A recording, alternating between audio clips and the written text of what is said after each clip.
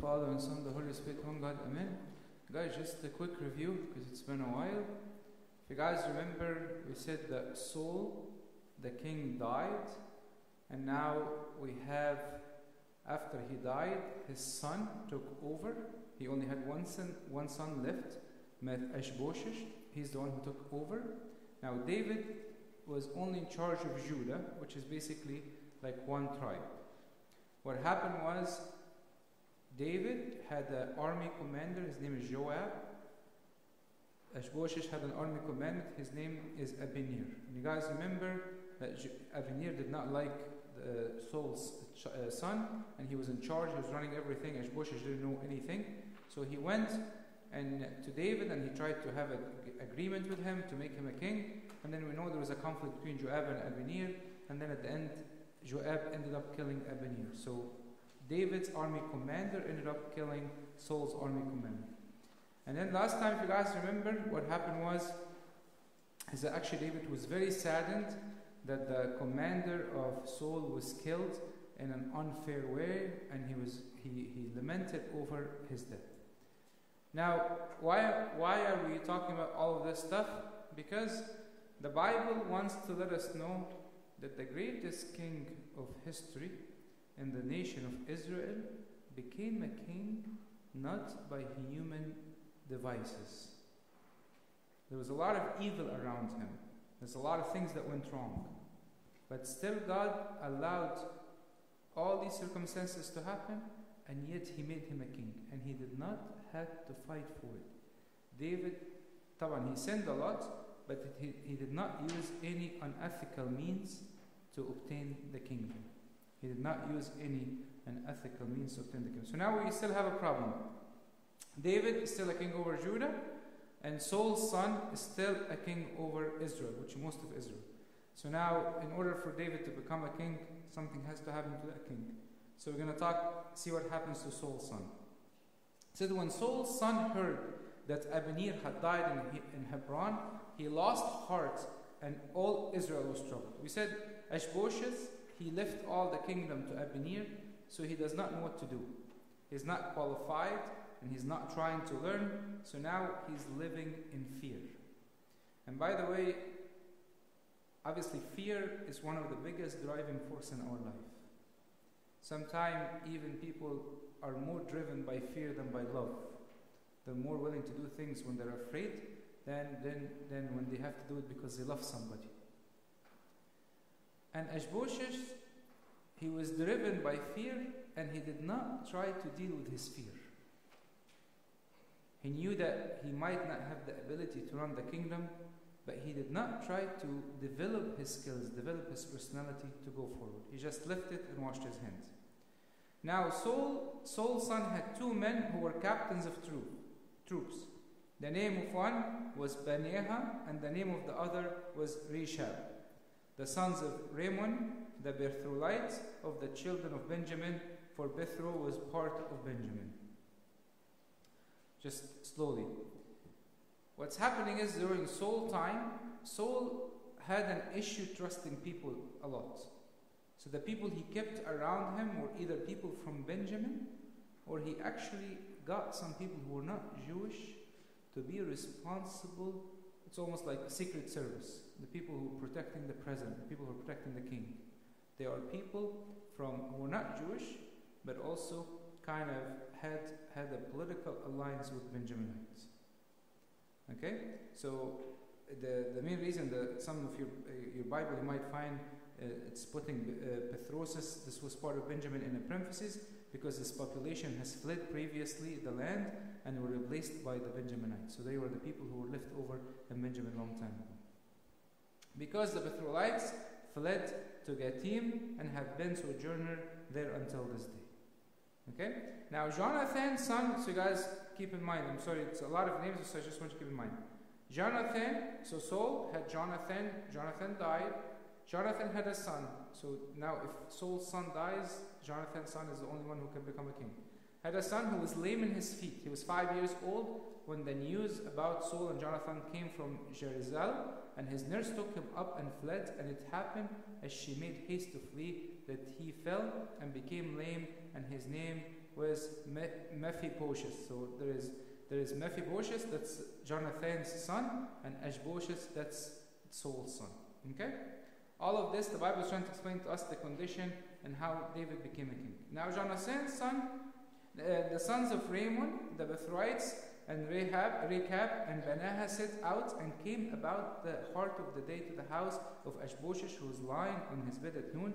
And they came there and all the way into his house, as though to get wheat, and they stabbed him in the stomach.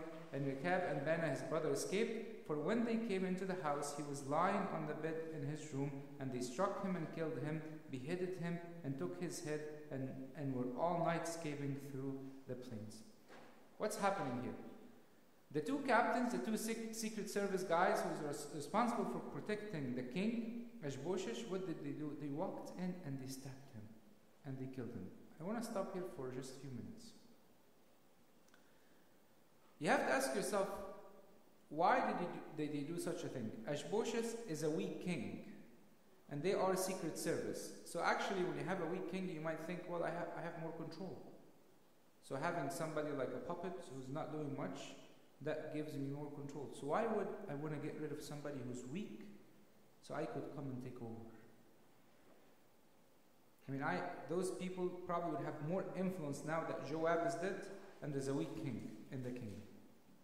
There's one thing I want you guys to keep in mind, and we see it a lot in our life.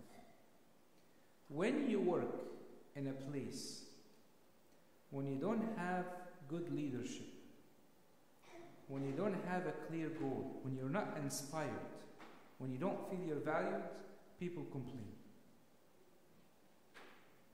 A lot of places you go to, they might pay you well, but you feel you don't have somebody with a vision, you're not working towards something, eventually complaining enters. Actually, in a lot of companies, people complain more when they have free time than when they are busy. When they're busy, the complaining is minimum and they feel they are valued. So, why am I telling you this? Because sometimes I might seek an easy life. Or I might think the life I am in is not as I am seeking, is not as satisfying. But a lot of times the life that really gives a lot of satisfaction is a life that is goal-oriented. A life that has a vision. A life that has a clear goal. Because the leader was weak, because there was no vision, they ended up getting rid of him. And they brought the head of Ishbosheth to David at Hebron, and they said to the king, "Here is the head of Ishbosheth, the son of Saul, your enemy, who sought your life, and the Lord has avenged my lord the king this day of Saul and his descendant." You guys have seen this theme repeated a lot. Everybody gets rid of the king of Israel, and they bring their head back to David and tell him, "Look, we did you a great favor." Can you imagine? This is the mindset of the people at that time. They kill the enemy, they kill their own king, the person that feeds them, and they go to David and tell him, "Look, we killed your enemy." Why are they doing this? They're trying to flatter him for benefit. They're trying to flatter them for what? For benefit. And I'll tell you guys something. In our life, a lot of time, this happens. When you have a close friend of yours, who, for example, they might come to your birthday, they get you gifts, or there's a good relationship with them. And then you find yourself having to compromise your own morals just because this friend, we have a good relationship together. Those people at that time, their mindset is, let's kill so we can have favor with David. Because they knew eventually that David would be the king because of the divine promise that they took. One of the things also you'll see that those people were foolish. They took an action, they thought that this action would please David without knowing who David is. Sometimes we project our own values on other people without knowing what they appreciate, what they want. So that's why Abinir, if you guys remember him when he was murdered, he was a very wise man. He went to David and he sat with him and he wanted to see what he wanted, and he started to make a deal with him. That's why it's important for me to understand the person in front of me. And David answered Rechab and Benaiah his brother, the sons of Rimmon and Beerothites, and said to them, as the Lord lives, who has redeemed my life from all adversary. Now when they brought the head of Saul, David started to speak. And David, at this time, he started to look at his life in a different way. He told him, as the Lord lives, who has redeemed my life from all adversary. David started to see that his life was basically a rescue mission. God kept rescuing him from one thing to another, from one thing to another, from one thing to another. And he told him, God saved me. I am saved because of what God is doing in my life. I can no longer do anything but the work of God. I can't do anything else but the work of God.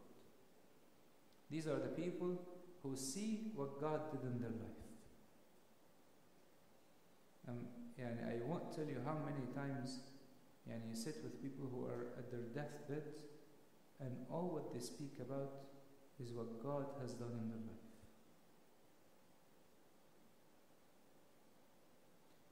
And he's telling them, when someone told me saying, look, Saul is dead, thinking to have brought good news, I arrested him and executed in Ziklag the one who thought I would give him a reward for his news. And you guys remember this event happened in 1 Samuel chapter 1. Somebody came and told him, Saul asked me to kill him, and I killed him, and he thought he brought him good news. Told him, I killed him when he told me this. And by the way, this shows you David's heart. When somebody told him, the person who's trying to kill you is dead, he's not happy. What kind of news makes us happy?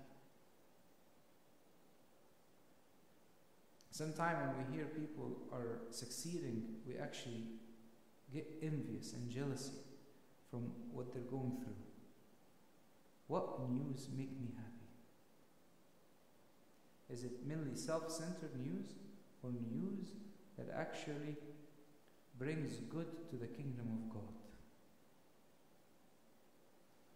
How much more when wicked men have killed the righteous person in his own house on his bed, therefore shall I not now require his blood at your hands and remove you from the earth. He's telling them, when people told me that Saul asked them to kill them, I killed them. How about you? You stabbed somebody on his bed and he's innocent.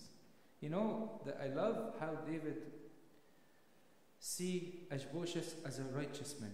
You know, I want you guys to really not take this lightly. David, when he looked at Saul, he said, this is the anointed of God. Jonathan was the love of his life.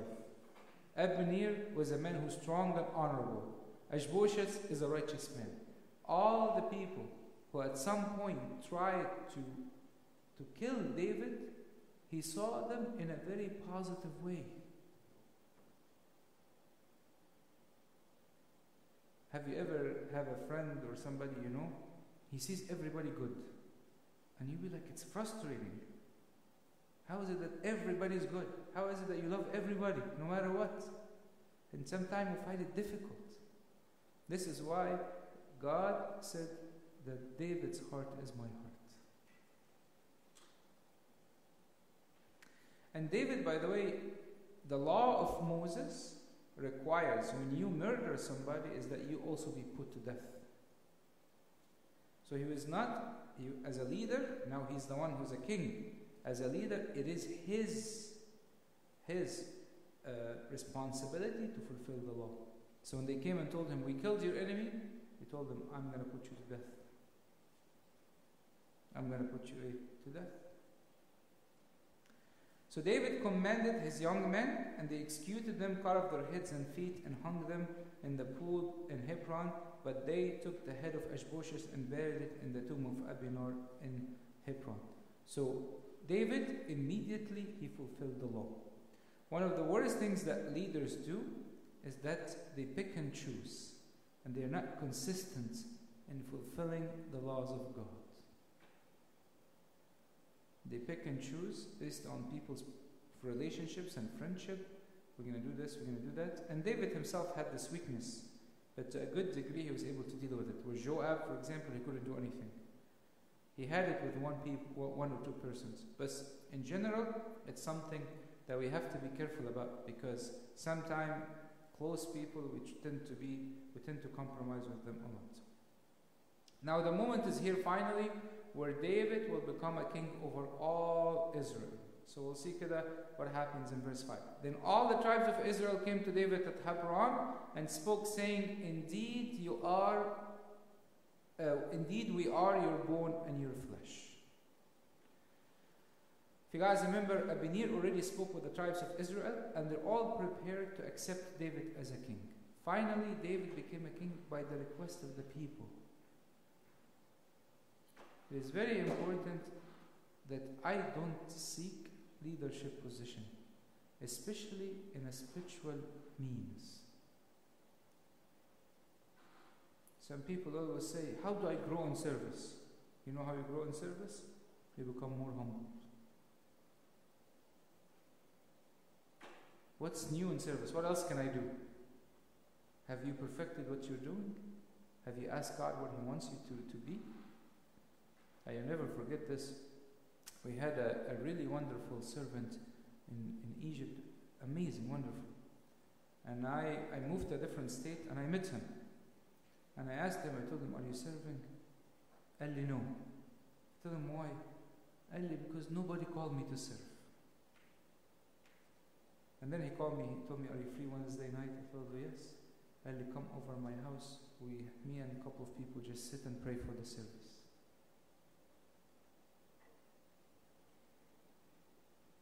We should never seek spiritual leadership.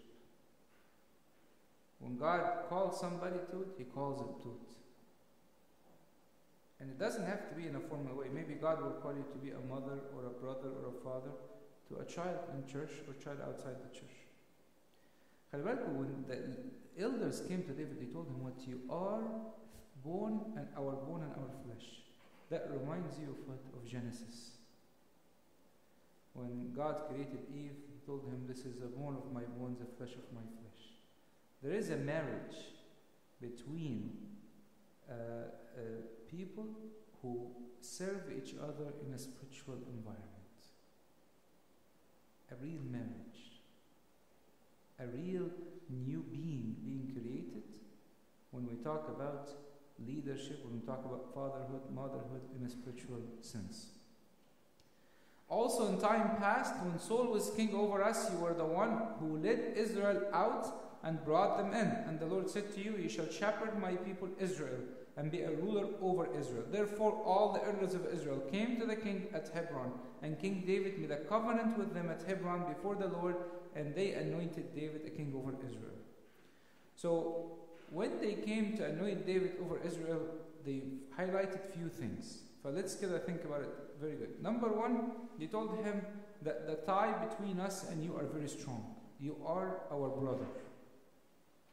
And you see this related in Deuteronomy 17:15, when God was giving instruction of the king. He told them, you surely set a king over you from whom the Lord your God chooses, one from among your brethren. You shall set as a king over you. You may not set a foreigner over you who is not your brother. So to them, number one, they're telling David, you are a brother. You're a brother to us. Number two, they told him that you have proven yourself as a good military leader. You have the right qualification for you actually to lead us. Number three is there is a divine approval. God Himself called you to become. Number four, they told him that we will have a covenant with you based on what? You being a shepherd.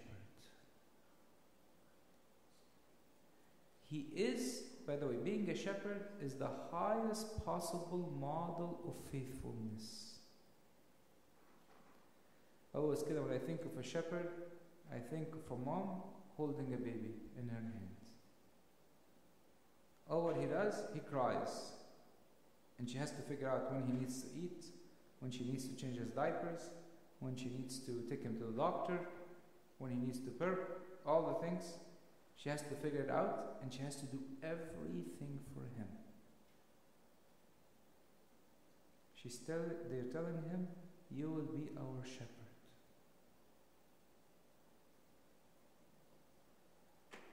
It saddens me sometimes when I find people trying to put limits on service.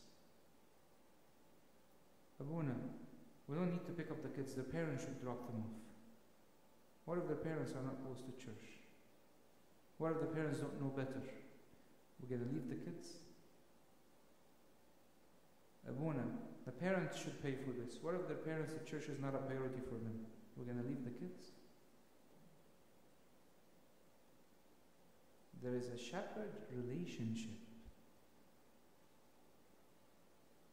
Shepherd relationship. And what does the shepherd do? He dies for the sake of the sheep. And they are sitting a covenant in front of God. It's not a contract, it's a covenant. And I maybe explained to you before the difference between a contract and a covenant.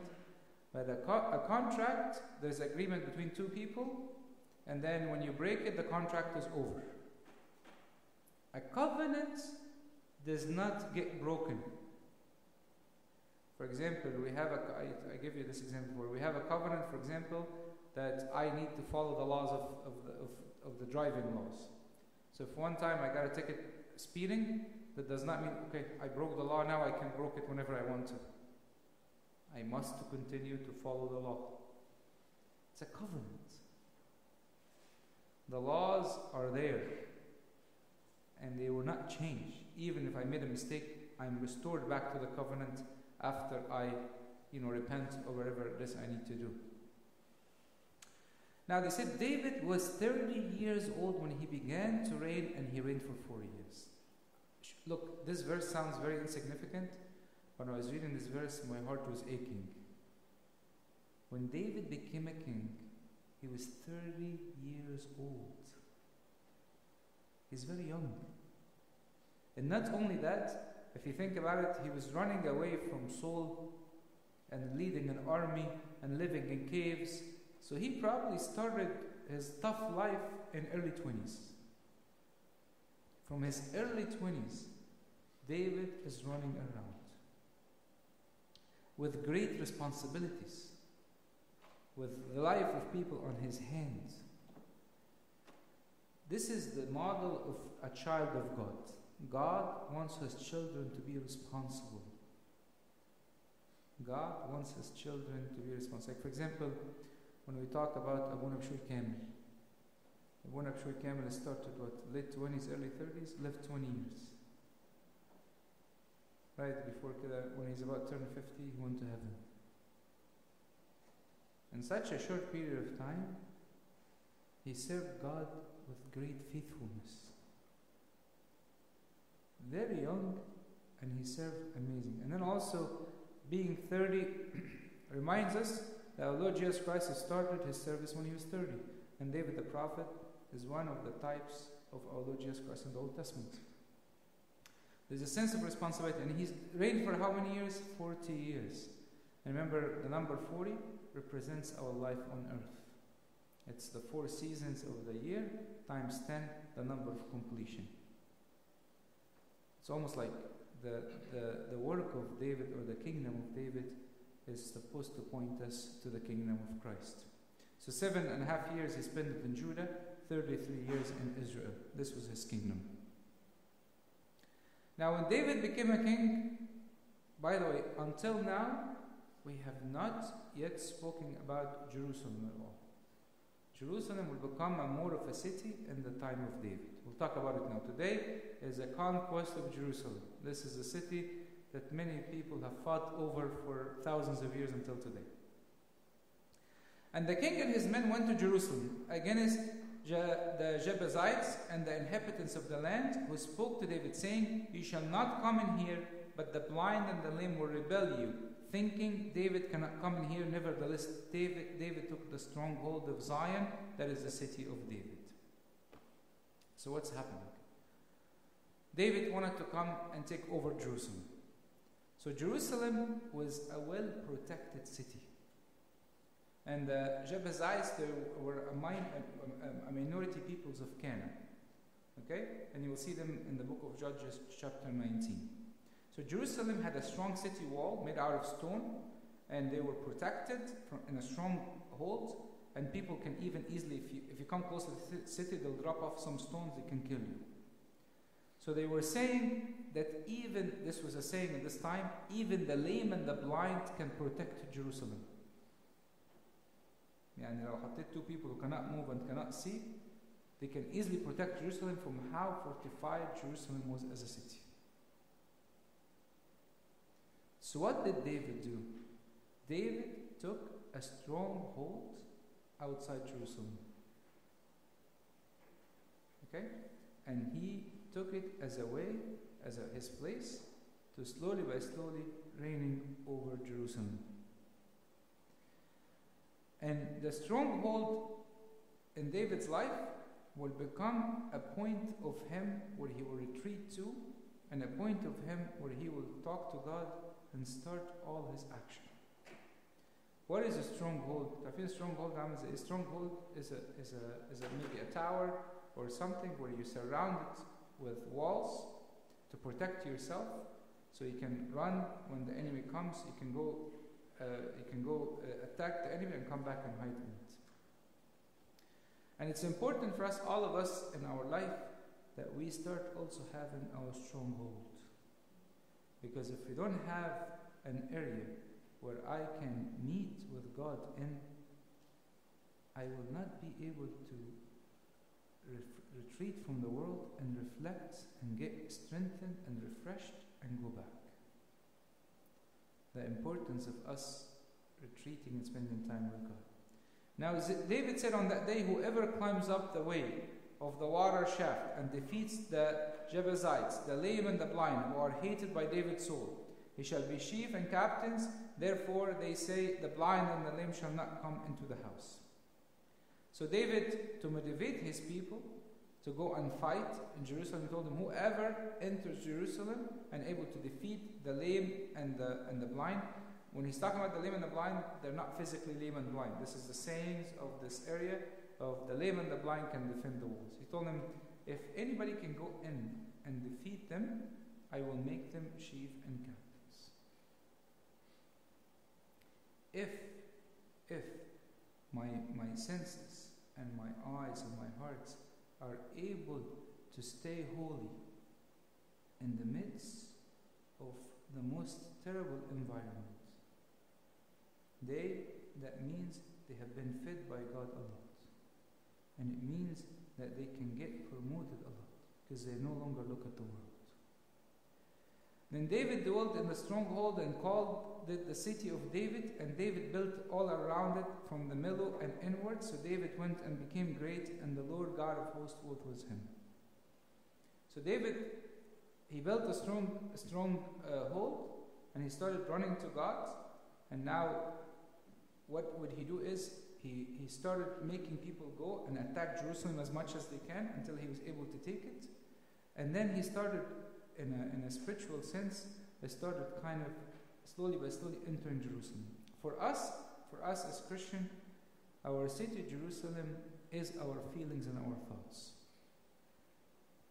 And once we watch our thoughts and our feeling and our senses, then it's easy for us to be a children of God, be stronghold, and be able to attack the kingdom of the devil. Okay? And you'll see something kind of nice. He said that David, he built the stronghold from inside out. Because if I don't have walls around my senses, for example, and I don't have protection around my senses, anybody can come and steal them. Steal what I have. Yani what do I mean? If I don't train my eyes not to look at anything, and I don't train my eyes to be super curious. You know, some eyes are super curious. They go to a house, they want to look at everything. They go to a mall, they want to look at everything. My eyes become so curious. It is not trained. There is no wall around it. So even if I go to church and get some peace or I learn something, once I go outside, everything will be stolen.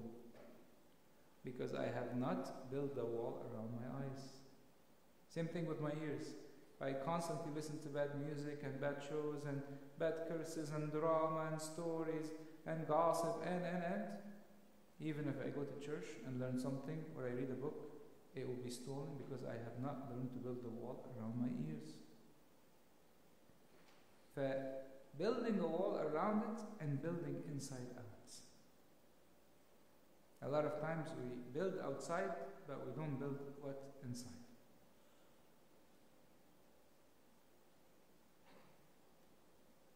And then obviously David saw that everything he was doing or able to do is because God himself has blessed him.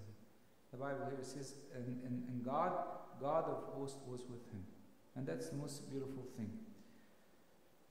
You will see here when David was taking a lot of actions and following and everything, because he was living in a spiritual state, he was able to see everything around him from a God point of view. I'm going to give you a small example to clarify this. If you are close to God and you walk with him and you receive some hardship in your life, or a person is a difficult person that came into your life, sometimes you see this as a blessing or as a training development that God allowed you to go through. If you get some difficulties, you might find yourself taking it with joy. Now, if you're far away from God, sometimes you feel, is this a punishment from God? Is God doing this because I haven't done this and I haven't done this and I haven't done this? The way I view events in my life reflects on my connection with God. The way I view events in my life reflects on my connection with God.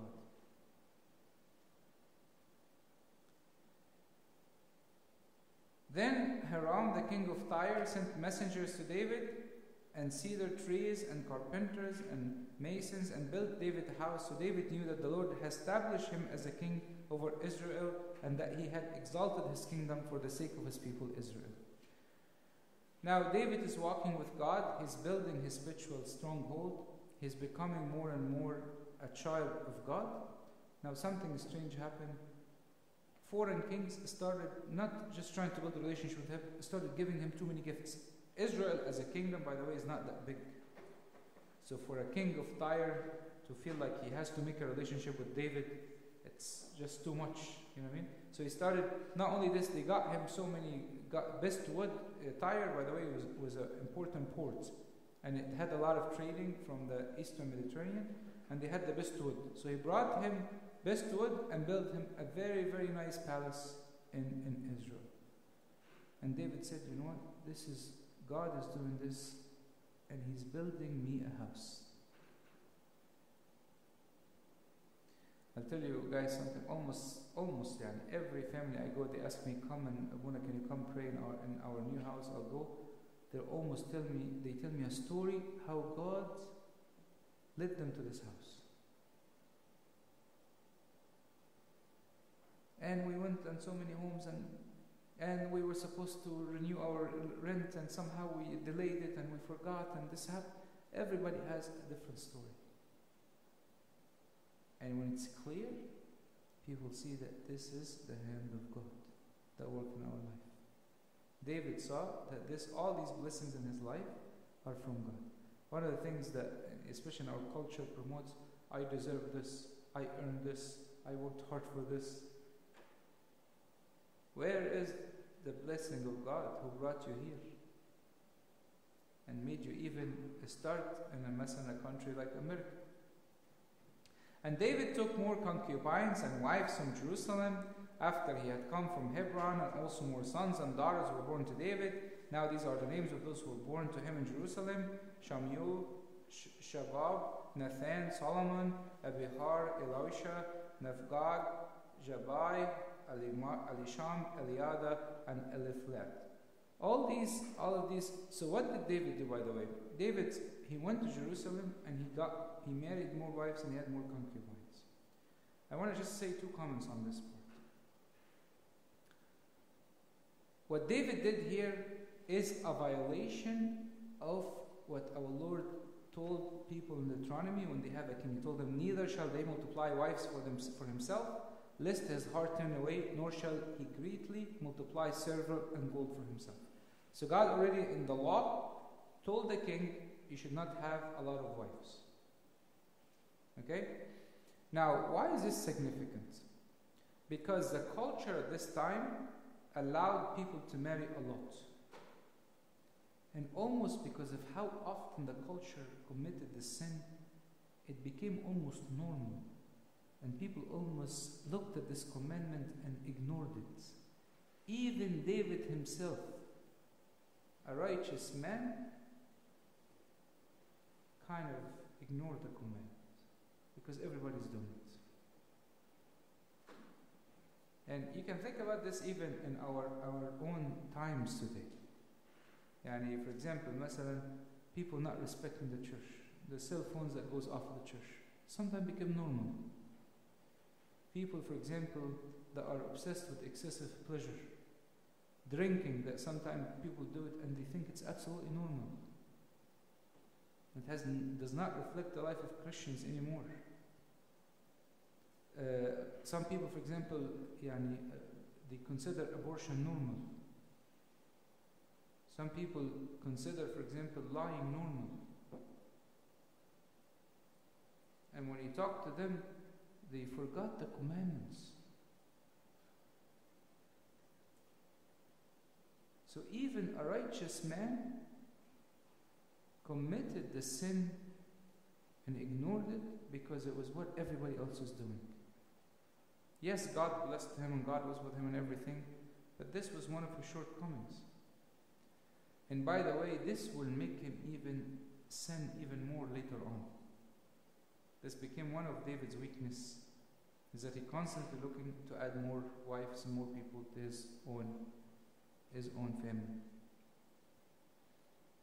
Now, David at this point, obviously as we mentioned, David at this point was still walking with God, still following God, but this was a weakness that was the impact of the culture. Some of the similar things we see at weddings and all this stuff. He ignored some of the commandments of God because of the culture that's around him, which obviously is not acceptable. Now, when the Philistines, by the way, were very happy when David was in charge of Judah alone. He was okay, just a little guy with a little area, no big deal. Now David is in charge of all Israel, so it's a problem. So now when the Philistines heard they had anointed David king over Israel, all the Philistines went out to search for David. And David heard of it and went down where the stronghold. And the Philistines also went and deployed themselves into the valley of Rephaim. Look, the couple of wars that we're going to go through, they represent a lot of our spiritual wars. When you walk with God, the first war that attacks you is your past. Is your past experiences, is your past relationships, your past friends. David, at some point, if you guys remember, he was going to fight with the Philistines against Israel. He hid under the Philistines. And he started fighting the Amaleks and killing them and getting the spoils, and he used to give it as a gift to a local king of the Philistines. So when the Philistines come after him, it could be intimidating for him. We have fed you, we have kept you, we have done all this stuff for you. But where did David go? David ran to his stronghold. He went to stronghold. Usually is a under the ground. He went to a lower place, not his home, not the home that they just built for him, the fancy home. He went down and he started to pray. And he started asking God for strength and for guidance. And said, so David inquired of the Lord, saying, shall I go up against the Philistines? Will you deliver me into their hands? And the Lord said to David, go up, for I will doubtlessly deliver the Philistines into your hand. And David went to Baal Perazim, and David defeated them there. And he said, the Lord has spoken through my enemies before. The Lord has broken through my enemies before me, like a breakthrough of water. Therefore he called the name of that place Baal Perazim. David at that time, he lived by faith. He had a war that's coming, and the first instinct he had was, let me go and sit with God, that I could deal with my own fears. I could deal with my own problems. God, I am afraid of this. I am embarrassed of that.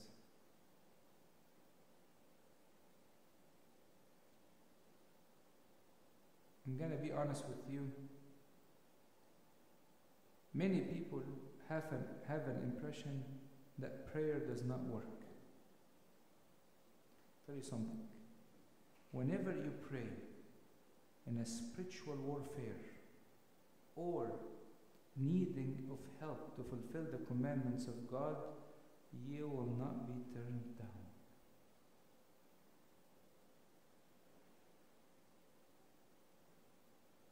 I'm saying it with the confidence that I have in the Word of God and the promises of God and the experience of the children of God. If you run to God in a spiritual warfare, what do I mean by spiritual warfare? There's drama happening around me. And people are talking, this person's talking, this person said this, and this person said that. And now I'm afraid, and my reputation is on the line, and this person's on the line. I go to my stronghold and pray.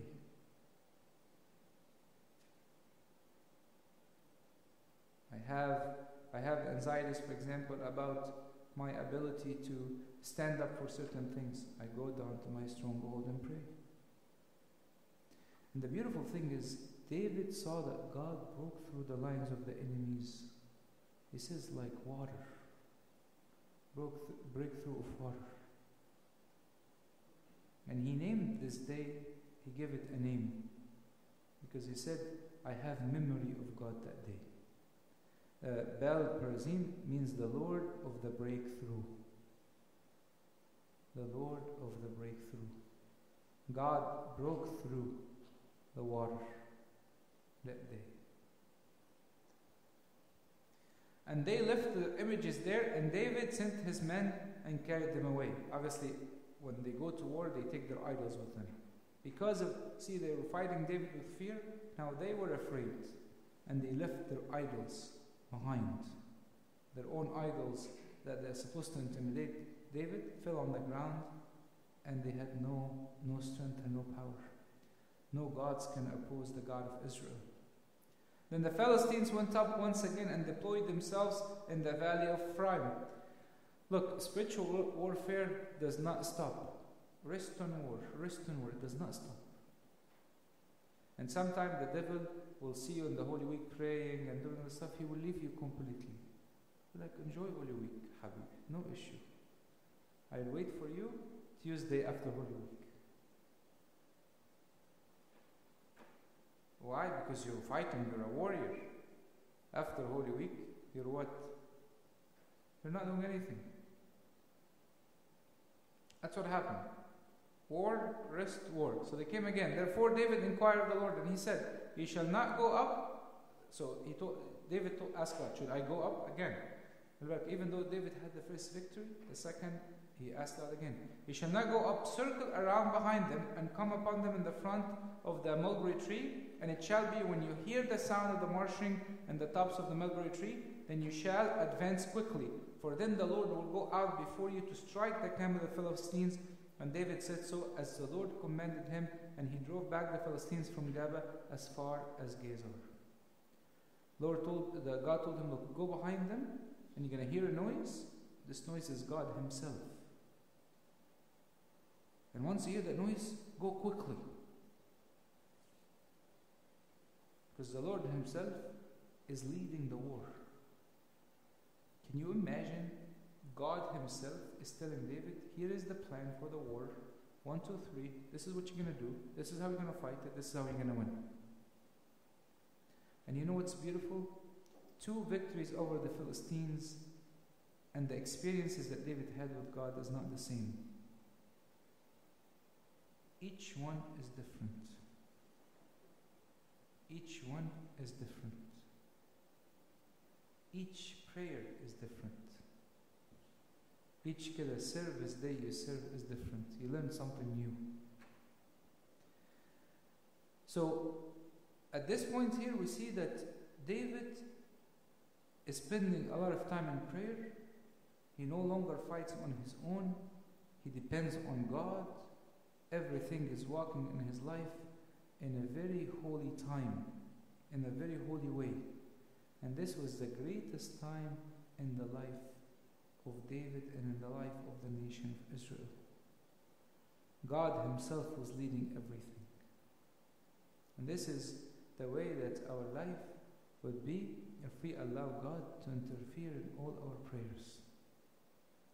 David accomplished what Saul had failed to do, which made God lead his life. Make God lead his life. And I'll tell you guys something as an even experience. Many times in our services, we start many things without praying. We start many things without consulting God. We start many relationships without putting things on the altar. We go for many jobs without even seeking what God wants. Constantly make decision every day. When do we go to God? When things are outside our control. And this is, if you want God to lead your life, you must get Him involved constantly in your life.